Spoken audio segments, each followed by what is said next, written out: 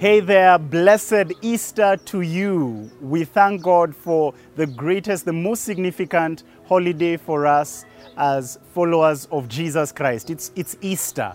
It's about celebrating the death and the resurrection of our Lord Jesus Christ. And there's this song that I love that says, "Because he lives, I can face tomorrow. Because he lives, all fear is gone. Because I know he holds my future, and life is worth the living just because he lives." Today I want to point you to the hope of resurrection, that because Jesus lives, you can face tomorrow. I want to signal out, particularly someone who's watching, and you've been going through times of despair in this day and age where mental health matters are no longer emerging issues. They are part of our reality. Rates of depression going up, and so much despair, occasioned at times by what's happening all around us, our socio-economic realities. Those are things that we cannot ignore. But we who are people of faith need to be anchored in this significant, most significant event, which is the resurrection of our Lord. That because Jesus burst up out from the grave, because the tombstone could not contain him, you and I have hope. And Paul captures it beautifully in his letter to the church at Corinth. 1 Corinthians chapter 15, verse 58. Paul declares at the tail end of talking about resurrection and its significance, he says, "Therefore, my beloved, be steadfast, immovable, always excelling in the work of the Lord, because you know that in the Lord your labor is not in vain." I love this scripture so much so that in one of my email addresses, it's my email signature.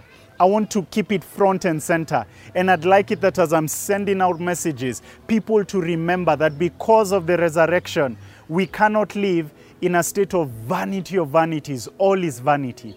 Because of the resurrection, we cannot live in a state of despair. Because of the resurrection, we cannot be people who are despondent, guys who give up and live as if all is dark and lost in this world. No, the resurrection is a reminder that there is hope, that we can face tomorrow. And this is not some kind of cheap optimism. No, this is grounded in something that happened.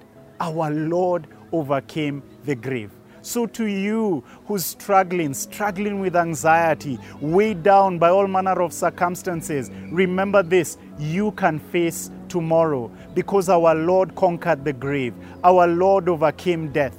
And if he overcame the greatest enemy of humankind, there's nothing in your life that our Lord, by his power, cannot overcome. You know, Paul writing this letter, especially this section, he's addressing people who have that kind of hopelessness setting into their hearts. Why? Because the people all around them are saying, let's eat and drink and be merry, for tomorrow we die. That sounds like basically there's nothing to look forward to. There's nothing for us to envision for tomorrow. All we need to think about is be like the pagans. Just pursue food and clothing and meet your basic needs. There's nothing to look forward to. But Paul, after showing how Jesus has overcome the grave, Paul is able to point them to this great work of Jesus Christ and tell them, even our work has meaning. Our work has significance. We are not doing something that is meaningless, because we are not merely living life under the sun, S-U-N. We are living life in the light of the sun, S-O-N, the risen Jesus Christ. So because he lives, you don't have to be stuck in that space of vanity of vanities.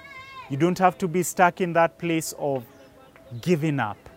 You need to be encouraged and remember these words: my beloved, be steadfast, immovable, always excelling in the work of the Lord, because you know that in the Lord your labor is not in vain. Keep going in light of the resurrection. Blessed Easter to you, my dear friend.